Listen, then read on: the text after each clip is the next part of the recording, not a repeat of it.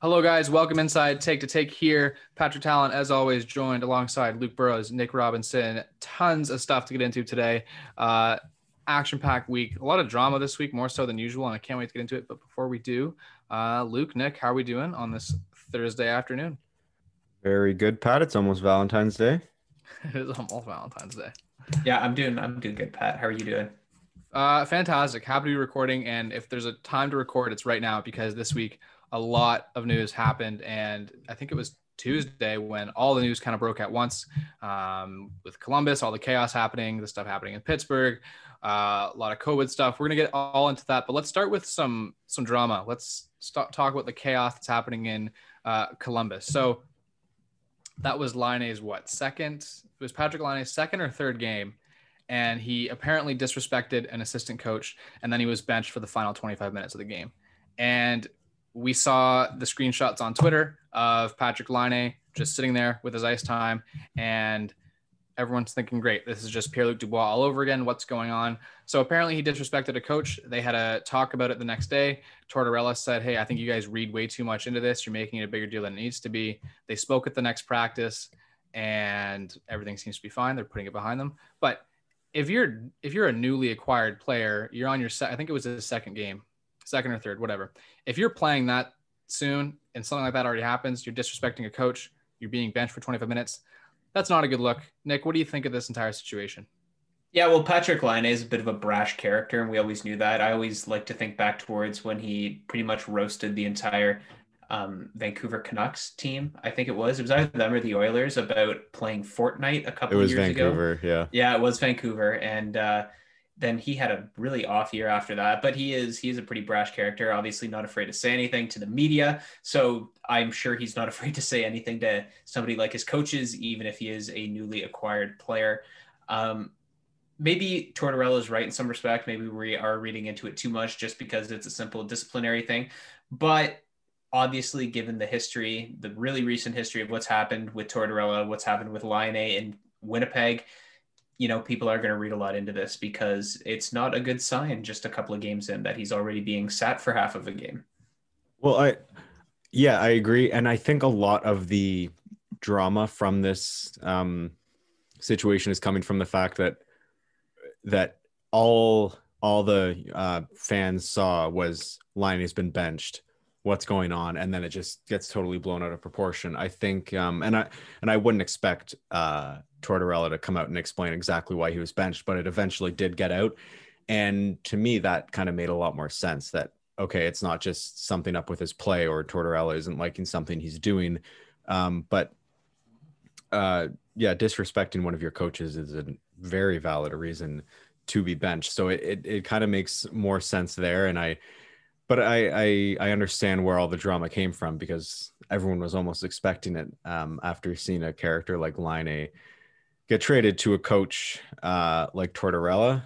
Yeah, you could probably see it coming, but I think it's a good thing that it wasn't immediately because of his play. I mean, obviously, it's an unfortunate situation to disrespect your coach, but it kind of makes more sense in that way. It's weird to to think that it's because I agree with what you said, Luke, how it's almost good that it's not because of his play. But at the same time, this quickly, you're disrespecting your coach. I don't know what he said. We don't know what he said. Maybe it was just a gesture. Maybe it was something completely out of the ordinary. But that's game two. And this is a really weird situation because we saw Pierre-Luc Dubois, who is probably a better all-around player than Patrick Laine, but still struggled defensively, struggled a lot under John Tortorella. Then you have someone who is basically epitomized as a one-dimensional player in Laine, and he's already getting benched. I think this is going to be very tough for these two. We already saw Domi was moved to the third line left wing rather quickly. He's been benched a couple of times. I'm curious to see at a certain point if Columbus just kind of stops playing for him. That happens a lot. It happened with Montreal when they fired Michel Therrien. Happened with the Leafs when Babcock was when he was there last year. A lot of unfortunate stuff happened. So I'm just curious to see, is Nashville going to implode soon? How much is it on Tortorella? How much is it on the players? You also have to look at Jarmo Kekalainen. Obviously, he made some questionable drafting decisions. I don't remember who it was that tweeted it, but said that every single year there's a team with a lot of drama, and this year it's the Columbus Blue Jackets. Do you guys think that at any point Tortorella could get fired? People are talking about maybe even Laine doesn't finish out his contract in Columbus because he has one. I think he's one more year before being an RFA.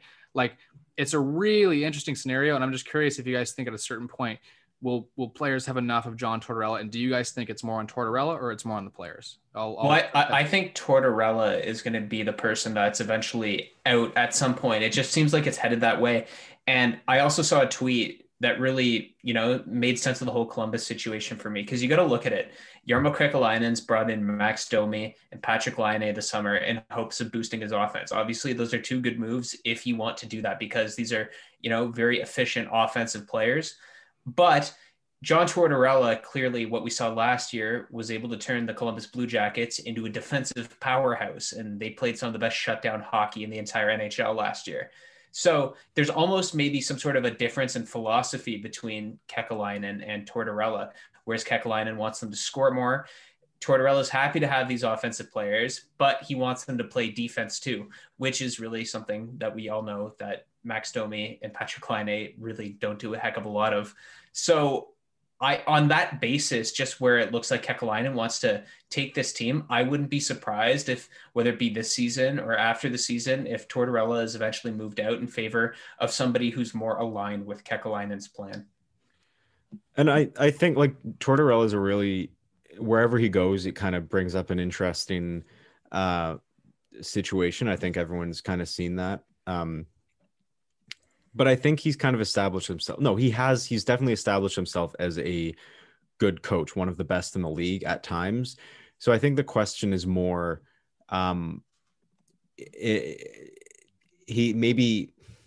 question isn't, is he a good coach? Is he the right coach for Columbus? And we've seen a lot of ups and downs in Columbus. But then you see him in Vancouver, definitely not the right coach there. That just didn't go well. But I agree with Nick. I think at some point it's, instead of kind of driving, I don't want to say Dubois was driven out of town, but it sort of was. Yeah. Whether it was his own doing or not. But yeah, at some point you kind of have to discuss, is Tortorella maybe not the right fit here? And yeah, I don't know when that would happen, but I think there needs to be emphasis on the fit, not necessarily is he a good or bad coach, because he definitely is a good coach. That's what I was going to ask you guys. And I know Luke now thinks he's a good coach. Nick, are you big on John Tortorella? This seems to be a thing. Look, I don't really remember. I remember just the funny interviews when he was in New York. I briefly remember him in Vancouver. He's a guy that everyone says, like, he expects the best out of his players, and he demands the best, and he doesn't pick favorites. If you're playing poorly, you're benched. He'll call you on your shit. Like, that's just how it is. Do you guys, and well, we got Luke's, but Nick, do you think he's a good coach? Do you think he's the right coach? Because I think it's both. I think being a good coach is also being the right coach, right? Right. Is it not? Are those not? I sort of lumped Tortorella in with some of the other coaches that were really successful in the 2000s and just haven't had that much success since. I think of Tortorella in the same way that I do somebody like Paul Maurice or Peter Laviolette. These are guys that had success of varying degrees in the 2000s, but really haven't won anything notable since that. Although they've come close at times, it's just, I don't know, like Tortorella adapted last year. And for the first time last year, I think I really noticed how good of a coach Tortorella was, because he was able to turn Columbus into such a hardworking defensive team to the point where they beat the Toronto Maple Leafs in the play-in qualification, and then pretty much gave Tampa all they could handle last year again. So I think he's a okay coach on that basis, but at some point we have to consider them, Tortorella and so many of these other coaches are just something of the same. They are being rotated throughout the league. Mm-hmm. They're all probably going to get jobs after their current jobs. Mm-hmm. Tortorella is definitely going to get another job after Columbus if it ends. And, maybe it's just time that the league, and we've talked about it before, it just starts to look for other candidates, because a lot of these guys like Tortorella just haven't won anything in a long time, and they're pretty much surviving off of being a known commodity at this point. Yeah, and look, Tortorella is a good person. There are tons of stories of personal things he's done that have been really great, but I just think he'd be much more likable if he cut back on attacking the media, you know, when they lost to Tampa in what was it, 5 games? I don't remember, but he said, guys, I'm not here to talk about the moral victories. It's like, you know what? That was a perfect opportunity to applaud your team for what they did. And I feel like if he kind of got rid of that stuff and had more of a positive approach, he'd be one of the better coaches in the league. It's just finding that balance. But more on the Columbus stuff, Mikko Koivu unexpectedly retired. This one just came out of nowhere. He said this was not an easy decision for me, as I have loved every minute of my short time in Columbus, and I really hope to be able to help this team accomplish its goals this season. But the bottom line is I haven't been able to get to the level of play I need to be true to myself and fair to my teammates. So the time is right for me to retire from hockey. His underlying numbers weren't great. He doesn't really generate much offense. He's a fourth line center who still had some decent defensive numbers. If the decision is what he says it was, which is just to get away from hockey, then that's a perfectly respectable decision. He's had a fantastic career. But again, this happening at the same time as the Laine benching had people thinking that, you know what, maybe there's just a lot of chaos there. Maybe there's a lot of drama. Maybe he just wants out and he's done for now. Either way, what do you guys think of this? Kind of unexpected for you guys? Yeah. And I think like purely based on speculation, obviously, I can't see it really having anything to do with the whole Tortorella thing. He's an older guy. Everyone's playing in such a weird season right now. And he comes in and he hasn't had the start he's wanted. I'm sure it's just a number of things saying, and I bet making the decision to go to Columbus probably wasn't an easy one anyways. Just from my standpoint, you kind of think, oh, I wish he just retired with Minnesota then.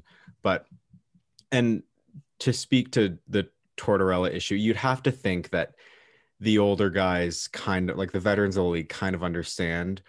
You would assume they understand Tortorella's style a bit more, and you'd think Tortorella would kind of return that favor, having some mutual respect there. So I couldn't see anything being there. I really think it's just he's come into a new city in the middle of a pandemic and hasn't had the start he's wanted, and he's just thinking, it's not what he wants to be doing right now. So it's, yeah, like I said, I kind of would have liked to see him finish with Minnesota, but yeah, it's probably unrelated in the end, but it doesn't distract. It's like the Ottawa Senators a few years ago. There are overlying stories, but then just sort of any other little ripple really seems like it's just piling on top at that point. And I feel like it's the same way right now with Columbus.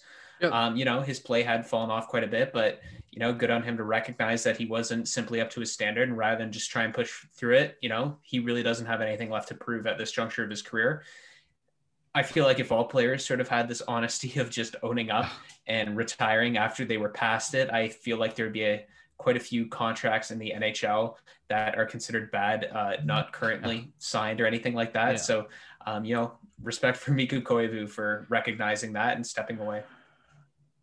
Yep. Let's move on to some other news. Let's get away from this, the drama that is the Columbus Blue Jackets. That is Ron Hextall is the new GM of the Pittsburgh Penguins, and Brian Burke as well, serving as, I cannot remember. It wasn't president, was it? It was president. Was it president? It was. Okay, yeah. So Rexall as the new GM of the Pittsburgh Penguins and Brian Burke as president. We knew this. I think they weren't going to hire some new GM who wasn't as experienced. When you have Crosby and Malkin and Chris Letang, and you've won 3 cups in the span of 5 years, however long it was, you're not going to hire in someone else. You want someone with experience. I looked at the history of Ron Hextall's trades. He's made some pretty good trades, nothing alarming, nothing where he was really fleeced. He seems like a good GM for the most part. Brian Burke, again, this was kind of surprising. I had a feeling he was mostly going to stick with the media. But as a president, I don't know. Burke has made as a GM, he's made some questionable moves in the past. He's been rather aggressive with the media. Nick, you tweeted the video of the Pittsburgh model. The Pittsburgh model, my ass, still cracks me up. But as far as Hextall goes, I think this is the right move. I'd be hard pressed to look at the other candidates and say that they were better options. Pierre Maguire was one that was thrown around. Nick, I'll direct this to you. What do you think of Rexall? Mostly, we'll touch on Rexall, but Hextall, sorry, of Hextall coming in and then Burke on the side. What do you make of this? Yeah, all you pretty much have to do to evaluate Ron Hextall if you're in Pittsburgh is pretty much look across the pond and what he's done in Philadelphia. Philadelphia is a really good, solid team right now. And while Chuck Fletcher's been at the helm there for a couple of years, all these players, these young guys that are breaking through were all players that were acquired and drafted under Hextall. So I think the Flyers really aren't today what they are, if not for Ron Hextall. And I think that is really what appealed to Pittsburgh, just seeing how he was able to take, it was a decently aging core there of Voracek, Giroux, and the like. And he was able to add this nice young layer of talent, which I think is something that Pittsburgh is going to try and replicate pretty quickly. He was fired because there was a little disagreement. It felt like he wanted to be more patient with the Flyers. Whereas as soon as Chuck Fletcher came in, up came Carter Hart, and the future was sort of now in Philadelphia. So it's going to be interesting to see how he goes about doing this in Pittsburgh right now, because, there is pressure to win here and now while you still have Crosby and Malkin. Brian Burke for me is the more interesting wild card in all of this, because how much control is he going to have in terms of player acquisition? Because then you're going to look at acquiring some more truculent players, sort of what he has always favored. And, we know how that's succeeded in the past. Really hasn't since Anaheim in 2007. So to me, the wild card here is how much control does Brian Burke have, and how much patience is Ron Hextall going to have in building this team right now? Yeah, I think I don't have too much to say on Hextall, but and I think most people kind of saw that coming. Like that was sort of leaked a few days prior. Hextall is going to be named, but I don't think anyone really saw Brian Burke. Yeah, that was weird. Being named president of hockey ops, and I like Nick said, it's going to be interesting to see how involved he can get, because I wasn't really expecting him to kind of get back into the upper management scene, at least. Like I don't know how long he's been at Sportsnet now, a few years, but that's really surprising. So that's going to be kind of neat to see him back in the game. And I mean, I don't know if we want to touch on this, but on the flip side, it'll be interesting to see what kind of moves happen on the company he's leaving at Sportsnet. So it'll be an interesting transition for sure.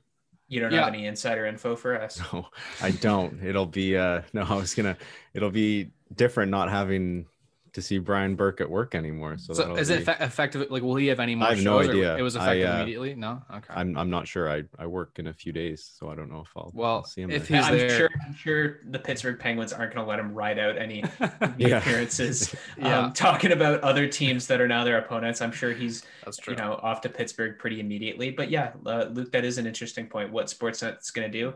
I know we sort of briefly discussed it away from the show, but Cassie Campbell-Pascal seems like an obvious one to throw in there. I know Anson Carter was on last night during the Montreal-Toronto broadcast. I thought he was great last night. He is good. He's done a good job in the past for NBC. So, just as interesting is the route that Sportsnet's going to go after Burke. Yeah, exactly. And I liked him. I know he's he always used the words truculent and big ugly hockey and all that stuff, but I like him as an analyst. I think he's funny. I think he's unintentional comedic relief, and I think he was an entertaining to watch. And I actually bought it, and clearly well liked by some of his colleagues at Sportsnet. A lot of funny jokes when he got hired. But anyway, it's interesting to see what Pittsburgh's going to do, because you can still ride out this core, but at the same time, you have to recoup some assets. You have to get more picks. You have to get better prospects. You have Samuel Poulin, and that's basically it as far as blue chippers go, but he has yet to play multiple games in the NHL. So it's really interesting to see. I hope they kind of do a mix of both, still ride out this window, but also you got to get younger. Well, you kind of have to. Like we've talked about it a million times, but you don't really have a choice when you have Crosby and Malkin. So exactly. And of those three, who you move, if any, you want to avoid that. And then that ties into the whole rumor that Rutherford allegedly had a move around Letang. This is just a rumor that we talked about, but he was told no, and he didn't want to be a part of a team that he didn't have full control of. But at the same time, you got to be very careful if you're moving Chris Letang. You have no one else to help. You have Mike Matheson on that brutal deal. So anyway, it'll be interesting to see, and I'm excited to see what he does. And hopefully, because I love Crosby, hopefully he gets a couple more cups in him. But yeah, all right. In other NHL news, more unfortunate news, there have been COVID protocol delays everywhere, all over the league, every day, every other day. Mostly been in the States. We got the first one today. Actually, between Edmonton and Montreal, there was word that it would be pushed till about 8 p.m. Elliot Friedman said that they're delayed pending test results as a result of Edmonton Oilers player entering the league's COVID protocol earlier today. The league announced a change to the start time of their game against the Canadiens tonight. I've seen a couple reporters say that they think it's Puljujarvi. Again, we're not really sure. I guess that means he would have had the morning skate with his team if he was exposed to COVID. But again, I feel like there's not a lot of transparency. There's enough transparency, but not enough to really fully understand what's happening. Yeah, because we don't even know if he was exposed to COVID, right? It could just simply mean he was somewhere he wasn't supposed to be, as we saw with the Capitals. Like, we just don't know anymore. Yeah, and there have been false negatives, false positives. It seemed like a big issue in the States: Minnesota, Colorado, St. Louis. All so those many teams. A lot, yeah. Especially those teams in Canada seem to be doing a pretty good job. And we didn't really know what restrictions. We knew that they were allowed to go to the grocery store. We knew that they were allowed to do, basic things, but it's who's taking it seriously and who isn't. And I'm not going to point fingers at anyone and suggest that anyone isn't, but it's getting to a point where you might even have to look like, and this is a suggestion, but you might even have to look like just having the American leagues, or at least divisions, suspend play for a full week to figure everything out, reevaluate, make sure they have the right protocols in order before going back. And the Canadian team should have stricter regulations, make sure they're doing the best they can. But this has people worried about potentially the season ending or getting cut or anything like that. Will anyone have a full season? What do you guys think of this? Like a full 56? 56.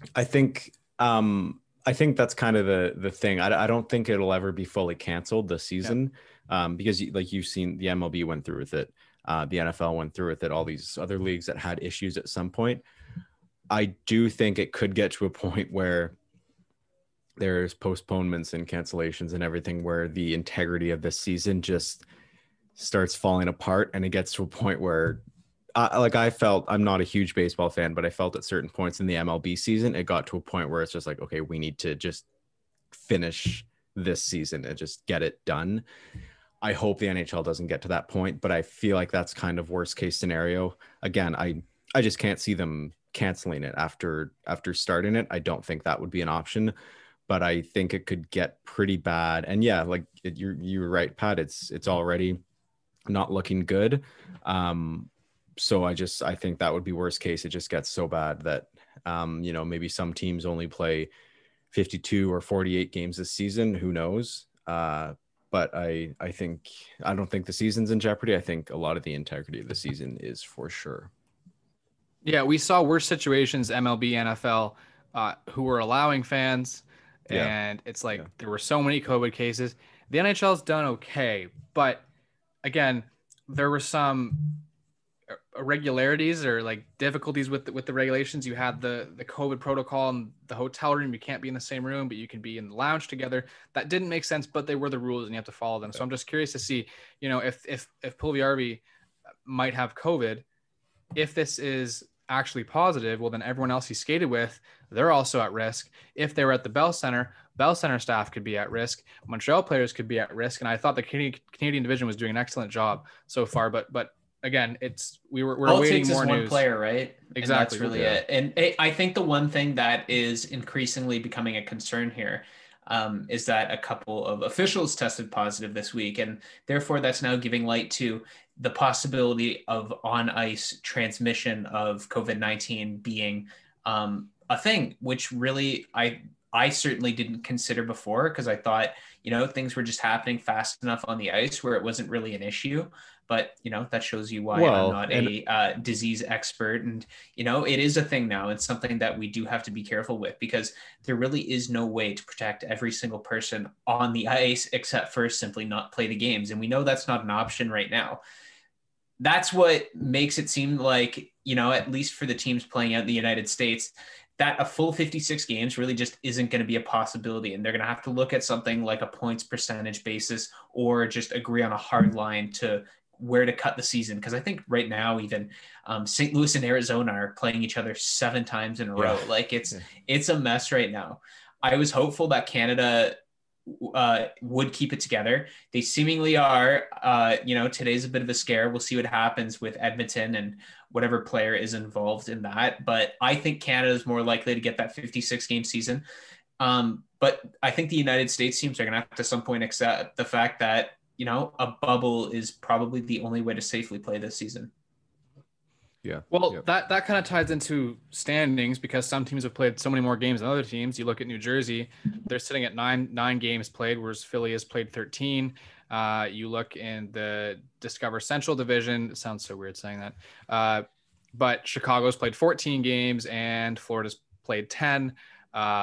Basically, all the divisions except for the Canadian the lead wide discrepancy is Vancouver 16, New Jersey 9. Like that's crazy. And Pierre LeBrun tweeted a couple times. He said, guys, I would suggest you guys start looking at points percentage to use the standings.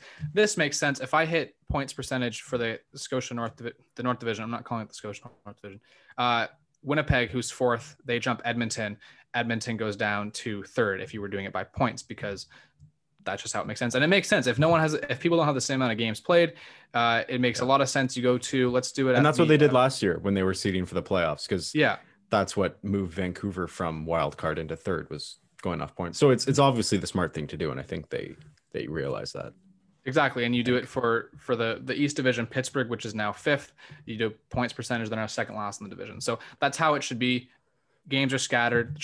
Colorado hasn't played in feels like about a week. So and that is really messing with my fantasy team, and I don't appreciate that. Oh yeah. Good thing Luke traded away Cale Makar. He was playing a long game. He knew he wouldn't. I also have Makar. I've got Taves and Burakovsky. So should have traded them. I need the Avs on the ice. Should have traded Landeskog to Luke back when he was begging for him. Anyway, in more unfortunate news, Bell, let's talk. That's been a thing. I don't even know how long that campaign has been around, but out of the blue, TSN 1040, which is Vancouver, 1150, which is Hamilton, and 1290, which is Winnipeg, just went off air. There was some automated message saying that it will be discontinued, and then they ended it by playing Good Riddance by Green Day. And this is really upsetting news. We're not on official radio, but we love recording and all this stuff. And then seeing this, and it was really bad because we saw workers at all of these radio stations say, "Oh, I just tuned into Twitter. Turns out I don't have a job anymore." There wasn't notice for a lot of these workers. There wasn't a heads up. They didn't know there'd be cuts. Bell, with everything that came forward, Dan O'Toole, Natasha, I'm going to mess up this name. Stanisowski. There we go. Christian Jack, a bunch of other people from TSN have been laid off. It's just really unfortunate. This is weeks after the Bell Let's Talk campaign. Bell took something with the wage subsidies, but they were given a bunch of pandemic money, and I don't know the logistics of it, but this is really unfortunate, and this is a really bad look for Bell, and they don't care. And now a lot of really talented people are out of work as a result. I think we knew the pandemic would lead to job loss. I didn't think it'd be this sudden. I didn't think $1 billion, especially for a company that has remained profitable throughout the pandemic. Yeah, exactly. So what do you guys make of this situation? What do you think? Well, obviously it's unfortunate. A lot of really good people lost their jobs. Vancouver and 1040 have been a massive part of that city. And, there's a lot of talented people there working in, we focused on hockey on the show. So I'll say on the hockey side, there have been some really talented people that have come through there and that have been working there currently. And, beyond that, people outside of hockey, there are some really good people that have lost their jobs in markets like Hamilton and Winnipeg. And it's just really unfortunate to see everything. Like I said, Bell has remained profitable throughout the pandemic. They're one of the few industries that has not taken a ginormous hit throughout this thing. And, to see that they still felt the need to lay off so many people in the fashion that they have, I think is the most disgusting part about it. Just, like you said, Pat, people showing up on Twitter in the middle of the afternoon, just finding out they all of a sudden don't have a job anymore and that their station went off the air. I think that's, that's a bit of a slap in the face if you are an employee of TSN. So the whole thing's really hard, and it's hard seeing so many talented people without jobs. And we knew the industry was going to be affected in some way, but you didn't expect it a week after Bell Let's Talk and Yeah. all the good publicity that Bell gets from that initiative, to just all of a sudden sort of sneak in all these layoffs. It's pretty shocking. Yeah, and we'll get into Bell Let's Talk in a second. And Luke, I'll get your thoughts just real quick. I have it here. Bell's shares went up. This is as of February 5th, 2.75% last week. Stock prices were obviously high, but they were not high necessarily because of like regular investments. They had 120 million in wage subsidies from the federal government. Their CEO makes $10 million a year. That's 400 times more than most people in this country earn. This is corporate welfare at its finest. This is really unfortunate. A company that has so much money doing this. And Luke, we'll get your thoughts, and then we'll jump back into the Bell Let's Talk and sort of what that means. Well, yeah, like it sucks. I honestly don't have that much to say because what has happened is just so blatant how bad it is. The way it was handled, the effects it's having on just the sport media landscape in the country. And I feel like, I don't know, maybe it's just probably because I'm just more tuned into this stuff over the past few years, but I feel like this is happening quite a bit.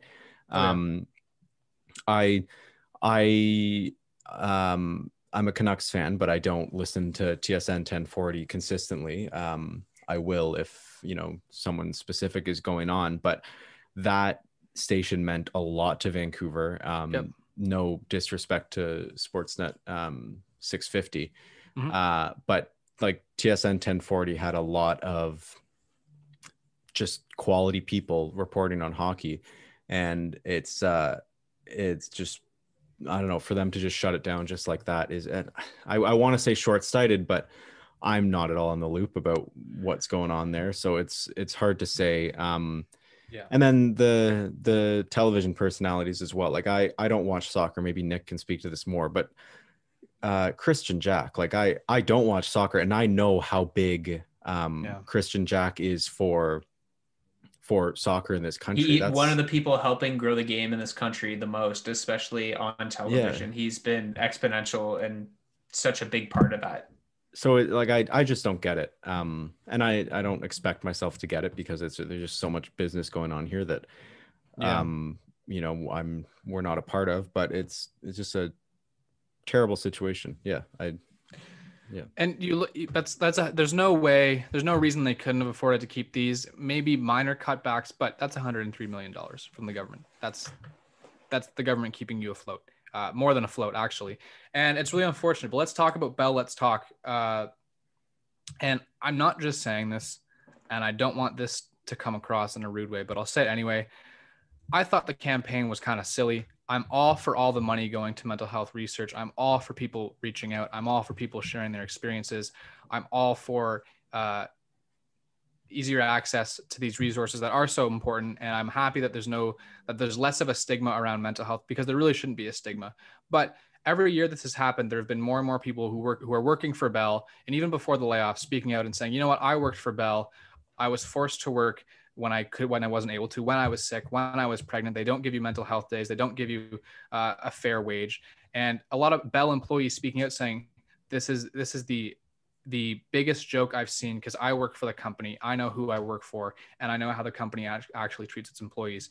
That being said, the money they raise, it's always a lot. It's very easy to do a hashtag. It's very important that money goes towards that. But I think this, this could be the last year Bell Let's Talk, or next year when they put the hashtag out again, you could see people saying, you know what, I'm not gonna do it, because this is a garbage company that have treated its employees poorly, that have laid off a lot of people. And I'm just curious what you guys think of that, how these layoffs tie into the whole Bell Let's Talk campaign. And am I wrong for saying that? Do you guys think? No, I don't think you're wrong. And I had somebody raise that with me, actually, just sort of maybe the ethics almost behind corporate labeling something like a Let's Talk Day, something that's supposed to be all about raising awareness for mental health, raising money for mental health, and slapping, a label like Bell on it. And I actually had never thought of that until this year. And I didn't really, think too much of it when it was first brought to my attention. But after seeing it now, you sort of realize, talking about mental health and, raising money for mental health should be something that we're always doing. We shouldn't just have to do it on one certain day when a company like Bell steps up and says that they're going to start matching donations. The stigma around mental health and people's well-being should be conversations and something that we're talking about all the time, and not just really focusing and narrowing it down to one day like that. It doesn't and need allowing to be a company like Bell to just gain all this, good public image out of it. So I don't disagree with you entirely on that, Pat. No, I understand. Like, it's a tricky thing, because obviously those are discussions that need to be happening in the world, really. And it's a tough idea to talk about, that Bell is promoting it in that way, because I mean, it's a real sticky situation. But when it comes down to it, Bell is a company. Bell is a company that makes money, and I mean, you can make the argument that they're branding a discussion about mental health, and it's just not the way it should happen. And $7.7 million in 2020. I can't find the 2021 number, but that's a lot of money. It's very easy. And that's the thing is, once a year, it's easy for us to grab our phones, tweet a couple hashtags, retweet, whatever. But that's the lowest amount. There's not a penny anymore. So the second lowest amount is 5 cents that they're going to donate. You don't see their CEO. You don't see their anyone who's higher up in Bell talking about it on any other day. It's one day a year. It's publicity. It's pandemic money. It's nothing. And I think, mental health should be every day of the year. People should talk about that when they need to, when they can, and it should be accessible, and the money helps. But I'm not going to think for 2 seconds. And I never thought for a second, even before this, that Bell actually cared about mental health. And I don't think they do. And it's clear they don't, when they made all these layoffs in such a unprofessional way. So let's move on from that. And obviously our thoughts are with everyone who's been affected. Dan O'Toole had a couple good tweets saying, hey, let's talk about it. I'm laid off after this long. And Jay Onrait had a really nice tribute to Dan, and I'm assuming the three of us, that was our childhood growing up and watching those two on SportsCenter. So anyway, let's touch on our teams before we wrap up the show here. And I'm going to start with Montreal because I'm in a bit of a mood. They played Ottawa twice, and they played Toronto last night. I would say, and Nick, I'll get your thoughts first because you're the resident Sens fan here. But I thought the first game against Ottawa, Montreal outplayed Ottawa, but Ottawa won. And then in the second game, I thought Ottawa way outplayed Montreal, and then Montreal came up with the win. Montreal has a hard time with bad teams. Detroit swept them 4 times. Season sweep last year, 4 games. Montreal struggles against bad teams. No offense, Nick. And man, I said before the game, I'm worried about playing Ottawa. Of all the teams I'm worried about playing, it's Ottawa. And those were the most exhausting games of hockey I've ever seen. What did you think of those 2 games? You probably loved it for both games. Yeah, well, you know what? We can tie in pretty much all I wanted to talk about with Ottawa into this conversation too, this first little bit. I'm sure you would have been okay playing Ottawa in the state they were when they made that trip down into Vancouver with the team they were fielding there. But I think they sort of learned after when they came home that a lot of these veterans can't be in the lineup. They took Paquette out. They put Eric Brandstrom in. That was a massive improvement. They're playing Galchenyuk more. And all of a sudden you looked at that first game against Montreal. Tim Stützle took over, and all of a sudden the Senators were fun to watch. It was kind of unbelievable. And then especially in that second game, they did lose the second game, but like you said, Pat, they definitely deserved a bit more from that game, because especially in the third period, they really, really started to take it to Montreal. The Sens just dropped 2 against the Oilers, but again, really took it to the Edmonton Oilers in a couple of those games and held McDavid and Draisaitl to a combined 2 points in that entire little series. So, Ottawa's taking steps in the right direction, but like you said, Pat, you're probably still expecting, if you're Montreal, and at this point, seeing how well Toronto is playing, you need to take both of those games if you're the Montreal, no matter what changes the Senators are making to the lineup. Yep. And let's talk about something that for some reason is it's very difficult to talk about on Habs Twitter and in Habs land, and that is Carey Price, Jake Allen, and the quote unquote goaltender controversy in Montreal. I don't think there's a goaltender controversy. I don't know what's so controversial about playing the goalie who has better stats than another goalie. I don't think it should be a hot take. I don't think it's anti-Carey Price to suggest that. I don't think it's anything personal with Carey Price, but for whatever reason, people get really upset on Twitter when you make that claim. I don't think Carey Price is why Montreal is losing. I don't think Carey Price is why they struggled against Toronto or why they struggled against in both or one of the games against Ottawa. However, he hasn't been very good. The stats reflect it.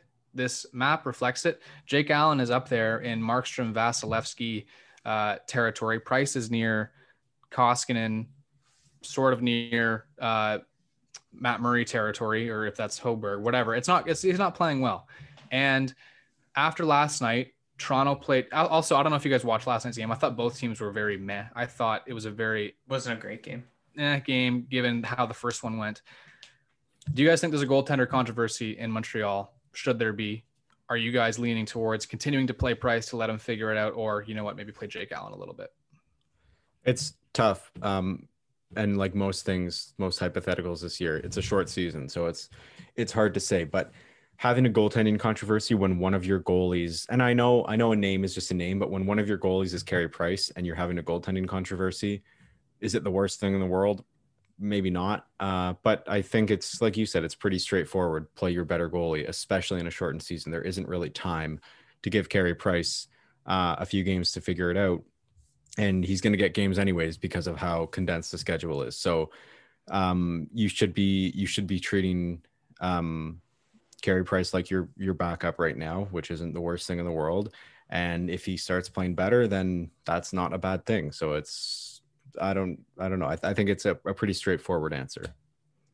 Yeah, I think for the first time, it's really some sort of a quote unquote controversy because, where in the past Carey Price, could play sort of poorly, and he has definitely at times over the past few years played poorly, but really still be the best option and therefore not have anybody really breathing down his neck. But now he's got Jake Allen, a comfortable NHL goaltender who has thrived in tandems throughout his career and is thriving in this tandem right now without the pressure of being the starter. And that's sort of creating the controversy because finally Carey Price has solid competition in the wings behind him, vying for more playing time. And I think that's what's creating the controversy here. Yeah, and I'm not, again, just because Twitter was how Twitter is last night. Price is 4-2-2, and Allen is 4-1-0. Allen has a .940 save percentage, of 1.8 goals against average. Price has a 2.8 goals against average and 8.96 save percentage. It shouldn't be controversial to play the more effective player when the margin is this big. Again, I'm not looking at these three games and blaming it on Price, but the fact that Montreal is finally playing well, Price shouldn't have to stand on his head, but it's just these goals here and there. And Nick, I love the Stützle goal was nice, but I really thought he should have had that. Yep. I thought that was a stoppable puck. And it's just even the Trevor Moore goal, Trevor Moore, you're sniping that from outside of the circle. Also, Philip Deneau can get his stick there. So anyway, I just think I'll pose Trevor the question. Moore plays for LA. Not Trevor Moore. I don't know why I get them mixed up. Travis Dermott. Sorry. Dermott. There we go. I get the two mixed up. I don't know why. Anyway, but yeah. So I'm gonna ask you guys this, and then we can move on. Montreal plays tonight against Edmonton, hopefully at 8 p.m., and then they play Saturday against Toronto again. Do you split starts? Allen's playing tonight no matter what. Do you do Allen tonight? And if he plays really well, do you play him again on Saturday, or do you do Price Saturday no matter what? I think if Allen plays well tonight, play him on Saturday. I don't know what their schedule is after that. I don't know how busy they are, but yeah. It's a short season. You got to ride the hot hand. I would go, if Allen plays well tonight, you got to keep going Allen just because it's the hot hand. Ottawa's been doing it with Matt Murray now. He's gotten hot the last few games, and you just continue to play the guy. Use up the good play because it's a short season, and Montreal needs wins right now to stay in the race with Toronto. Yeah, interesting time in Montreal. I hope Price, and this is just the way Price is. He starts slow and then he gets better. I don't think this is the goaltender Carey Price is. We saw it with Pittsburgh last year and with against Philly. So that's it for kind of my team, my frustration. I hope he figures it out. I hope he can get playing better. And again, I'm not putting this on him, but again, he's not above criticism, and no player is, no player should be. So anyway, Luke, your Canucks, they've struggled. They went 0-3 against Toronto. I'm not making fun of you. I'm not making fun of the Canucks. Yeah, you are. But it's kind of, you are. kind of him. It hasn't been good, and Benning No. out has been trending a little bit. Our good friend Lucas is not having a good time. And you're not having a good time, but I just don't think you're as vocal about it. I have not. I've stopped really caring. You've come to pretty terms early in Yeah. the season, I think, to do that, but that's where we are. And you get the vibe from the team that they're not caring either. I put so much emphasis on it last year, how well they were gelling, and I keep talking about that. But I'm just going to recite a few quotes here from people involved in the team. From Captain Bo Horvat: I don't think we should be rebuilding at all, and I don't think we are rebuilding. I definitely don't want to go through that again. Our season is still not over by any means. There's still lots of hockey to be played. So it's in his mind for sure. Travis Green. Green was asked if he misses guys like Markstrom, Tanev, Toffoli, Stetcher. I'm not going to talk about guys that aren't here right now. And a big one from Quinn Hughes. He said this kind of in passing: we have a lot of new pieces. We lost a lot of players from last year. Elias Pettersson said something similar, and I can't find the exact quote, but they're definitely thinking about it. The offseason did not go well. I'm also fully on the Fire Benning train. It hasn't helped that Hughes or Pettersson have not been playing their best hockey either, and that really hasn't done much to help cover up. I was the one in this in this show that predicted from the season's onset that I thought the Canucks were going to be in Ottawa Senators territory. Yeah, and I thought they were going to be in Toronto Maple Leafs territory. So. Yeah, they technically aren't in Ottawa Senators territory because that's a whole other level of bad. But the Canucks aren't being even propped up by the play of Hughes and Pettersson. They've both taken a considerable step back from where they were last season, which, not a lot of people predicted. And I think now the lack of depth that they have is really being exposed in this. And yeah, I can see why fans and players aren't happy. And that's the thing with Pettersson is Pettersson's been scoring goals.